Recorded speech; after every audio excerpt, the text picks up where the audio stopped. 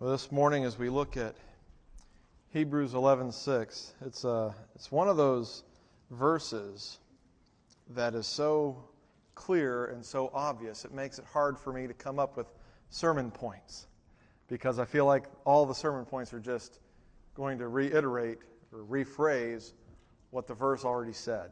It's a powerful verse. It is a clear verse, and so I hope that it will be meaningful to us this morning as we look at it.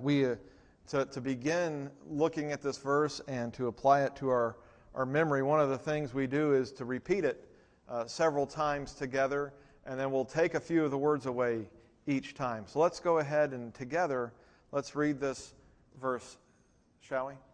Hebrews 11:6. And without faith it is impossible to please Him. For he who comes to God must believe that He is, and that He is a rewarder of those who seek Him. All right, so let's fill in the blanks as we go along. Let's say this again. Hebrews 11:6. And without faith it is impossible to please Him. For he who comes to God, or comes to Him, I'm messing it all up, I'm sorry. Who comes to God. I had it right. I just don't know why. You know, sometimes you have it right and you still feel like you messed up. So let's start again. I apologize. Hebrews 11:6. And without faith it is impossible to please Him. For he who comes to God must believe that He is, and that He is a rewarder of those who seek Him. All right, we'll take away a few more of those. Let's say this one last time together. Let's fill in the blanks. Hebrews 11:6. And without faith it is impossible to please Him. For he who comes to God must believe that He is, and that He is a rewarder of those who seek Him. Amen. Sometimes you got it right and you still feel like you get it wrong, you know. And sometimes you feel like you got it right and you got it wrong. So, trip myself up by looking at the slide. We do the best we can, and that is true in our lives. We do the best we can, and part of faith is knowing that we do not do it perfectly. And that's the interesting thing, that God does not call upon us, although Jesus does says, you shall be perfect as your Father in heaven is perfect. He does not call on us to be perfect in how we do things. That everything we do would be 100% done the right way. And in fact, in this verse, what we are finding is that the only way to do things 100% of the right way is with faith. That is the only way we can please God. We don't please Him by doing things properly. Although I'm sure He is happy that we do, that is not what pleases Him, and it is not the way we go about it. And this is what this verse is telling us, that without faith, it is impossible to please Him. Without faith in our lives, without acting in faith. That word impossible has two different ways it can go. It has the idea of something being beyond your ability. It is impossible. And it has the idea of something being not just outside of your ability, but unable to be happening. So for instance, the old, can God make a round square? No, a round square by definition is impossible. There is no such thing. You have a circle, it's round, but a square is straight. It cannot be round. But to draw a circle freehand, well, that is possible. It just happens to be impossible for me. I doubt, given the rest of my life and multiple attempts, would I ever draw a circle perfectly freehand. I have a hard enough time if I have a cup to trace. It still somehow ends up not being perfectly round. That is a task that is impossible to me. But there have been people in history who have been able to do it. It is not necessarily an impossible task. Just my inability makes it so. Without faith, it is impossible to please God. Without faith, I do not have the capacity to please Him. It is a thing possible to be done, though. It is possible to please God. So the idea of pleasing Him is a possible thing.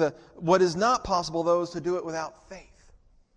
Because, as he says here, because the one who comes to God must believe that He is, and that He's a rewarder of those who seek Him. There is nothing we can do. If you act well-behaved, if you give all your money to the poor and try to live a righteous life, none of that matters, and none of that can be pleasing to God unless it has within it an attitude of faith. There is nothing that we do, no matter how we behave, that can please God unless it has faith in it. In every aspect of our lives, God desires faith. Not just in accepting Jesus and coming to Him. Not just saying, I'm going to start following you. I recognize I'm a sinner and I need your help for salvation. But in every aspect. How we work, how we treat one another, how we speak, how we think, how we eat. All of it, to be pleasing to God, needs faith. And in fact, that word must that is there in the verse, it has the idea that it is needful. We must believe. It is something we have to do. And this passage is talking about, this verse is really, verse 6 is an interjection into a longer list and idea that the writer of Hebrews is giving us. When he says, without faith it is impossible to please Him, he is talking about, from verse 5, we are introduced to a man named Enoch, who is from the book of Genesis. But he says, by faith, Enoch was taken up so that he would not see death. And he was not found because God took him up. For he obtained the witness that before his being taken up, he was pleasing to God. And it's in talking about that the writer of Hebrews says, and without faith, it's impossible to please Him. Enoch, in this entire chapter, is a chapter about people who had faith from the Old Testament, people who had faith and lived by faith. And as the second verse says, they men of renown, they were known by, they were approved by faith. They gained approval. And one of them is Enoch. And by faith, how Enoch lived, he was taken up so that he would not see death. And he obtained the witness that before his being taken up, he was pleasing to God. Now, what witness said that? If you go back to Genesis chapter 5, in verse 24, we read, Enoch walked with God, and he was not, for God took him up. There's nowhere else other than Hebrews chapter 11, verse 5, that we are told that Enoch was pleasing to God. Well, at least not in our translation. You see, in Jesus' time, there was a Greek translation of our Old Testament, the Greek version of the Hebrew Scriptures, and it was called the Septuagint. And in the Septuagint, they had to translate the Old Hebrew into Greek because the world at that time, everybody that was learned could speak and read and write Greek. Just like all well, not all, but the majority of the Gospels and all of Paul's letters, they're all written in Greek, even though it was the Roman Empire and Rome spoke and wrote Latin. But the whole world understood Greek.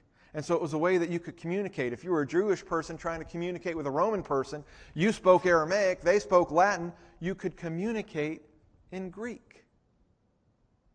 That's how they did it. That's how you have Pilate talking to Jesus. And Jesus answering Pilate. Pilate, who was Roman, who spoke Latin. Jesus, who was Hebrew and spoke Aramaic. Everybody spoke Greek. It was the way to communicate. And so the Septuagint, which was written in Greek, translates Enoch walked with God as Enoch was well-pleasing to God. And he was not, for God took him. So that is where the writer in Hebrews is saying that Enoch received or obtained the witness that before his being taken up, he was pleasing to God. He walked with God. The Septuagint translated it, he was well-pleasing to God. But as the writer of Hebrews is telling us, when you walk with God in a life of faith, you please Him. And that's what the writer of Hebrews is interjecting here. He's like, look, it's impossible to please God. Enoch had the testimony that he was pleasing to God, but quite honestly, it's impossible to pleasing to God unless you are living in faith. Enoch had faith. He trusted in God. He must have, every step of his life, lived in faith, believing in what God had spoken and said. To Adam, we don't know if Enoch ever heard directly from God or not. Obviously, at one point he did, because he was not, for God took him. We read in Genesis and in Hebrews that Moses was a prophet proclaiming to the world its coming destruction. God spoke to him. Every step of Enoch's life, he walked with God. In every aspect of our lives, God's desiring faith. Now, what do we mean when we're talking about faith? Faith is a difficult word for me, and I don't know, maybe it is for you. We talk about faith, have faith, we share the faith, we hold on to the faith, we ascribe to a faith, and then there are other faiths out there. There are the world faiths. What do we mean when we talk about faith? And we'll get to this verse later in this year. We're not going to skip through 2022 without memorizing it, but we're holding off on it. But Hebrews 11:1, that begins this story of faith throughout the generations in history. 11:1 begins with, now faith is the assurance of things hoped for, the conviction of things not seen. The best I can, and I've wrestled with this verse for years. This word assurance, faith is the assurance. That word assurance means the substance, the reality. It's a noun. It's not a verb, although you can, there's a verb form of it, but assurance, it's a noun, it's a thing.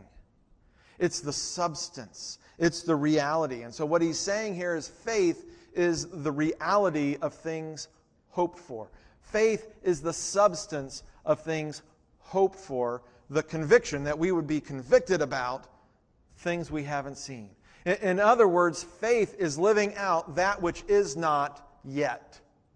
That we don't see it, we hope for it, but we actually don't have it yet. But I'm going to live based on it. I so often say faith is living as if something were true. And I hate to say that because faith says it is true. But faith is living based on something that isn't proven. It is still hoped for. Now, here's the idea of hope that we get out of Romans 8:24. For in hope we have been saved, but hope that is seen is not hope.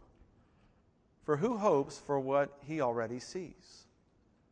See, faith is the assurance of things hoped for, and things that are hoped for are things that you don't have. That's why one of the illustrations we sometimes use for faith is you get out a chair and you'll say, do you have faith in this chair? That if you sit on it, it will hold you.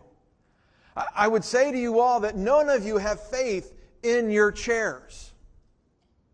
You are sitting in something that you have proven that it is there in your life today. You're using it. Therefore, you no longer have hope. Therefore, you no longer have faith. You have reality. You have it. It's there. Now, we use the words like faith, and you're trusting that it will continue to hold you. But this is not faith. It's a guarantee. It's sitting there. You've felt it. You've touched it. You sat on it. You've tested it year after year. You know it's going to hold you. We all know what chairs are. We know what they look like. If I go into a new room and I see a chair I've never seen before, I'm going to sit down on it because of my past experiences. But what God tells us and what the Scriptures tell us about faith is the assurance. Faith is the reality. Faith is the assurance, the substance, the living out of something we hope for, we don't actually have yet. We don't see it yet. We haven't obtained it physically yet. We don't hold it, but we live it. So, looking at what we looked at last week in Genesis, when Abram was taken by God, and God said, look at the stars, look at the sand, your descendants will be greater in number than they are. At that point, Abram had no descendants. He had no children. He was an old man. His wife was barren. She was an old woman. She was past the age of having children, most likely. And if not, she hadn't been able to have a child yet, and she was just getting older.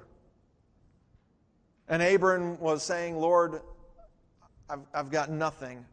I'm going to have one of my servants be my descendant, because when I die, I'm not going to have anybody to pass this on to. And God said, no. You're going to have so many descendants that they're going to outnumber the stars and they're going to outnumber the sand on the ground. Now that is an impossible idea.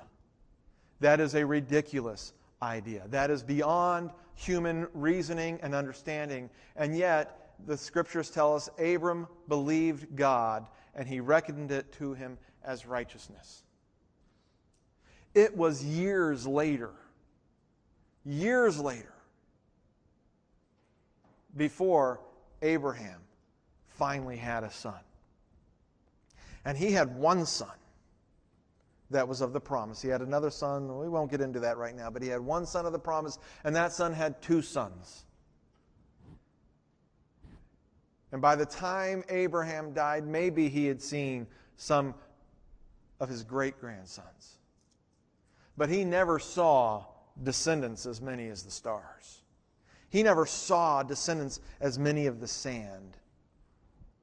But he believed God. And every day he lived his life. He lived as a sojourner in land that God said, I'm going to give this land to you. It's going to be for your descendants. But Abraham never owned that land. He owned a portion of it so that he could bury Sarah.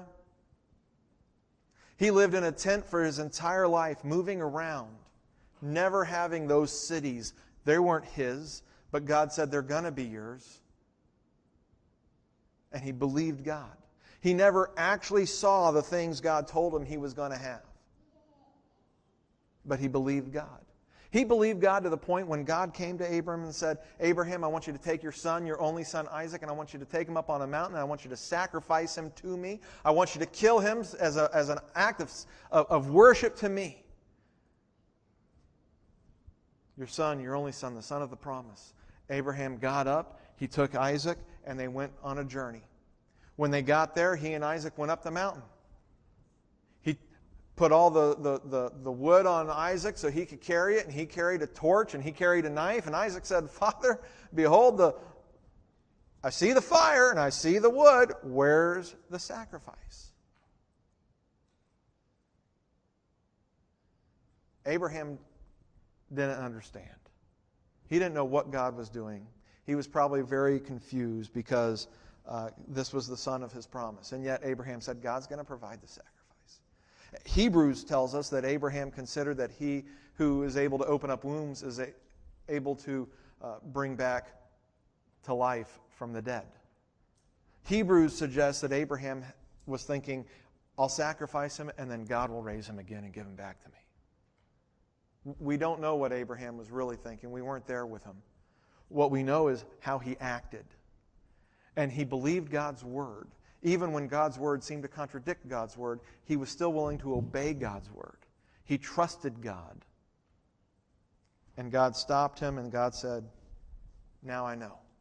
You're fully with me because you didn't even hold back your son for me. That's what God is talking about when he is talking about faith. Faith is the assurance of things hoped for. Hope is something that we have not seen. This is what pleases God. Hebrews 11:6 tells us that God is pleased when we take Him at His word. That faith, trusting what God has said, even though my eyes say it's not real. My eyes say it can't be. My human knowledge says it's not possible. God said. And God is pleased when we take Him at His word. This is how we are pleasing to Him. This is the problem that Adam had. He didn't take God at His word. Through his wife Eve, she was tempted by the serpent. She ate the fruit. She gave it to Adam, and he ate. They didn't take God at His word. Even as perfect people, they needed to live by faith. This is one of the reasons why Jesus is so pleasing to God. It's not just, He's God in the flesh, so He's always able to do everything right. No, Jesus lived by faith. He believed His Father. He trusted His Father. Everything His Father said, He did. He never once thought, God, Father, that's ridiculous. Now, I can guarantee you, my children have looked at me and said, Father, that's ridiculous. There is not 100% trust here. I've proven fallible too many times. But Jesus had 100% trust in His Father. He obeyed, even to the point of death on the cross, because He believed that if He died on the cross, He would rise up again. He believed that if He died on the cross, that would save His people. He believed. It wasn't credited to Him as righteousness. He was already righteous. But let's not ignore the fact that God, in the flesh, the Son, believed the Father. He believed.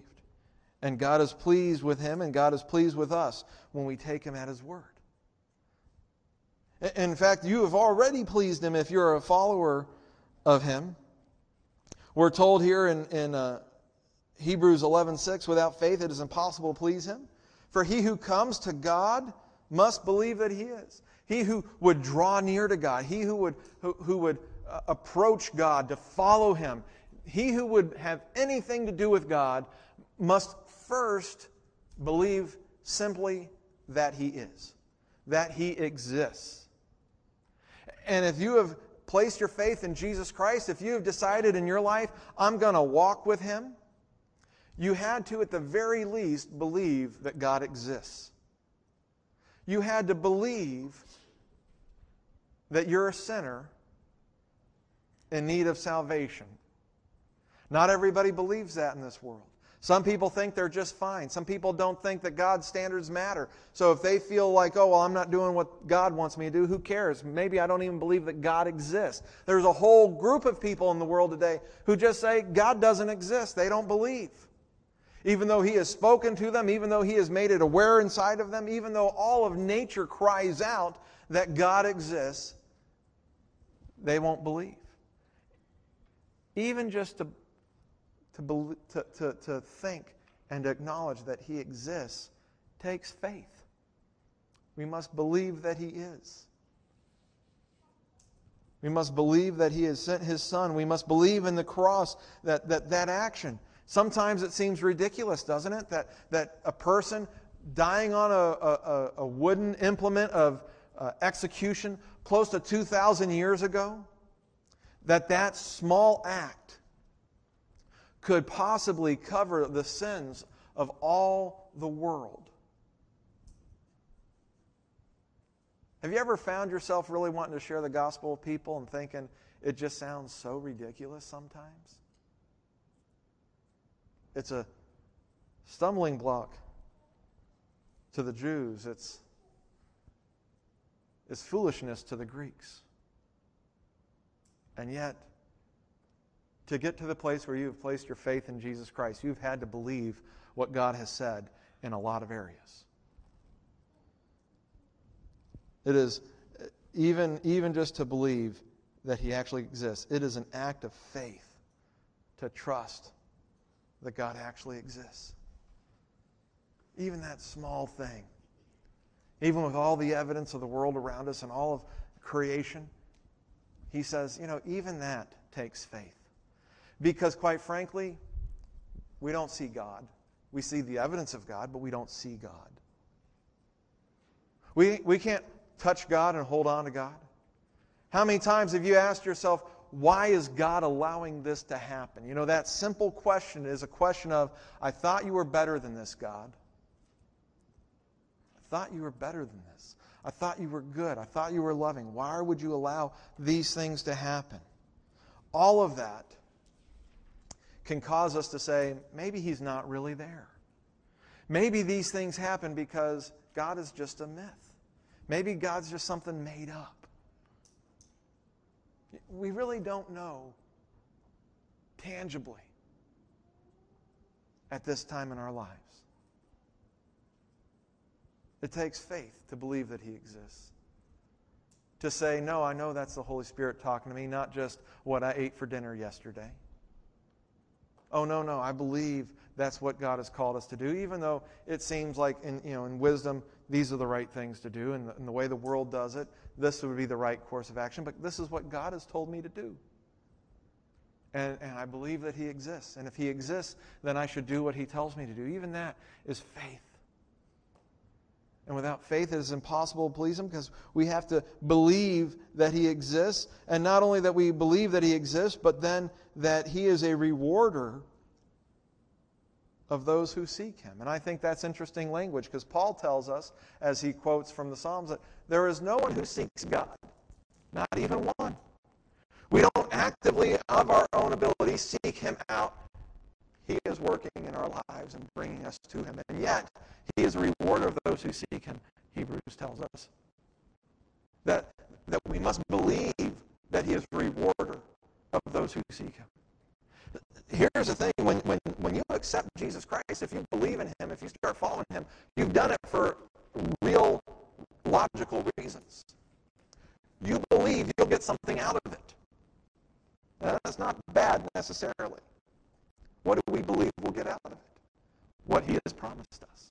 Salvation, life, to be His children, to be set free from our sin, to be made more and more like Him. That is what we get out of following Him. Not riches on this earth, not all your troubles gone away, no, but to be more and more like Him. Let's be honest. If there wasn't something in it for us, why would we do it? It's the very fact that we want what He is offering. We want life. We want newness of life. We want restoration. And that's what He promises us. But we have to believe that He is a rewarder of those who seek Him. That those who seek after Him will receive what He has promised. That word rewarder means a person who pays the wages. You work, you expect somebody to pay you for it. The rewarder is the one who pays. And so we have to believe that God is one who pays. That He is a rewarder. He is the one who pays the wages for those who seek Him. We need to believe, to trust. Faith, having faith in God, being a person of faith who pleases God. Faith trusts in God's proclaimed outcome. What God has said will happen, we believe it will. So when God says, believe in my Son and you will have eternal life, if you have faith in His Son, if you take Him at His word and you believe in Jesus, you're believing in His outcome that you will have eternal life. Now, we don't necessarily experience that today. All of us, you might have a pain today. You might have an ache today. You might have something that's needing to be fixed today. You might have those little reminders in your life every day that someday this body is going to give out on you. And let's pray that it's our body that gives out before our minds do. But someday both are going to give out on us. Someday what we've got is going to fail.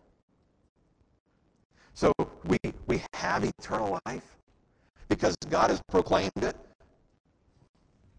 but we don't have it yet, do we? We can't hold it, we can't touch it, we can't show it to one another.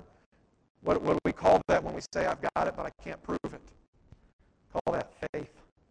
Call that the assurance of things hoped for that you don't have yet. And in fact, the resurrection of the dead, we haven't seen it. We've been told stories about it, but we haven't seen it.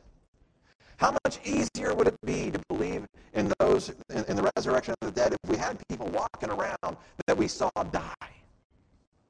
Wouldn't that be great? Then you would know it's true because you'd seen it happen several times. But we don't have that. We haven't seen it. We have buried many people we love, and not one of them has come back to tell us how heaven is. So each one of us, if you believe in Jesus Christ, there's an element of your faith that is still, you haven't put it to the test yet. You can't do that until this life runs out. But it's believing in, it's trusting in that outcome that God has proclaimed, that he has said is going to happen. And this is the way faith has always been. In fact, this whole chapter of Hebrews 11, where he's going on and on about this person of faith and that person of faith, at the very end in verse 39, he says, and all these, having gained approval through their faith, did not receive what was promised. Not a single person in this chapter, maybe Enoch, since he walked with God and he was not, for God took him. But not a single other person, the promises that God gave them, did they experience and see. They died not having received what was promised. Because, see, faith is the assurance of things hoped for, and hope is something you don't have yet. And so if you're going to live in faith, you're going to die in faith, you're going to die not having received it yet. That's one of the harder things about faith, I think. See, once you receive what you were hoping for, it's no longer hope. You have it. There's a sense where I have faith and I have hope. You know, you can be hoping for somebody to come to know the Lord. Why do you hope they would come to know the Lord? Because at this time in your life, you don't think they have come to him.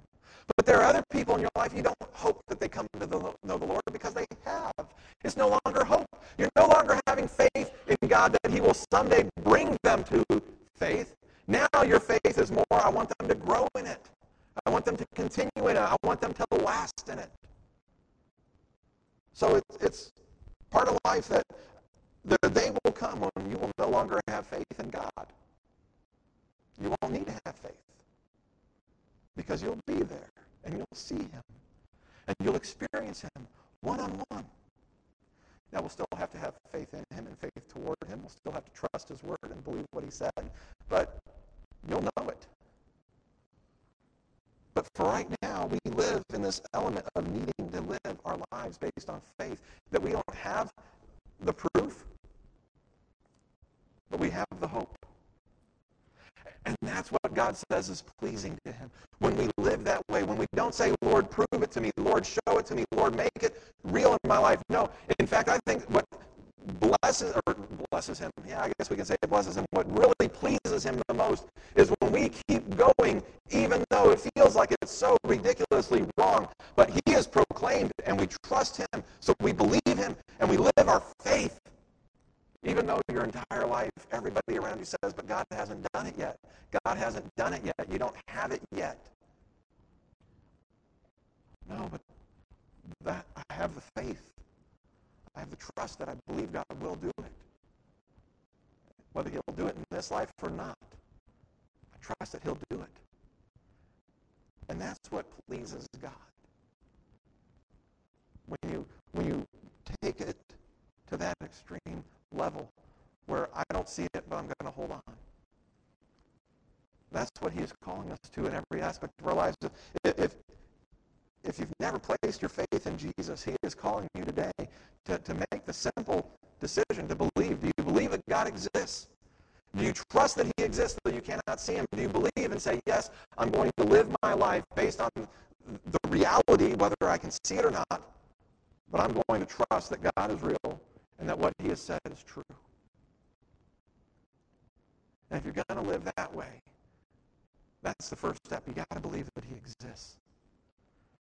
And then we move on from there to, how do I solve the sin problem? If you believe that we have a problem with sin, then we move into faith in Jesus Christ. And after we move into faith with Jesus Christ, that is just the baby step. That's the baby food. And then we grow into trusting him with how I treat other people and how other people treat me. And I trust him with my finances. And I trust him with my future. And I trust him with my hope. And hopefully as we grow in Christ, our growing in Christ is a growing in faith. A growing in living out the assurance of those things that you hope for. That the evidence of your eyes and your brain says, I don't see how it's going to happen. I think this is ridiculous. I think it's never going to work. But God has said, so I'm going to keep living this way. That is how we please God. That is what is pleasing to him. And without living in that way, it is impossible to please him. If we try to do the things that he wants us to do without having an action of faith, but I'm going to make it work for myself, that doesn't please him. No, but trust. That's what pleases God. And so as we think about faith, as we think about our faith, I want to invite you and encourage you today.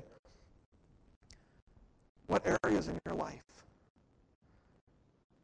are you struggling to live out with conviction? Things that you have not yet seen, things that you hope for that God has proclaimed. But maybe it's hard to let go. We're all on that journey. Every single one of us has got something in our lives that we are not yet willing to act in faith to God with. It could be a very small thing. It could just be believing that he exists. That's the very first step. Does he exist? There's plenty of evidence, but we still got to trust that he does. Where are you on that today? Because without faith, it is impossible to please him. Do you believe that he will reward you if you seek him? Do we trust him with our lives?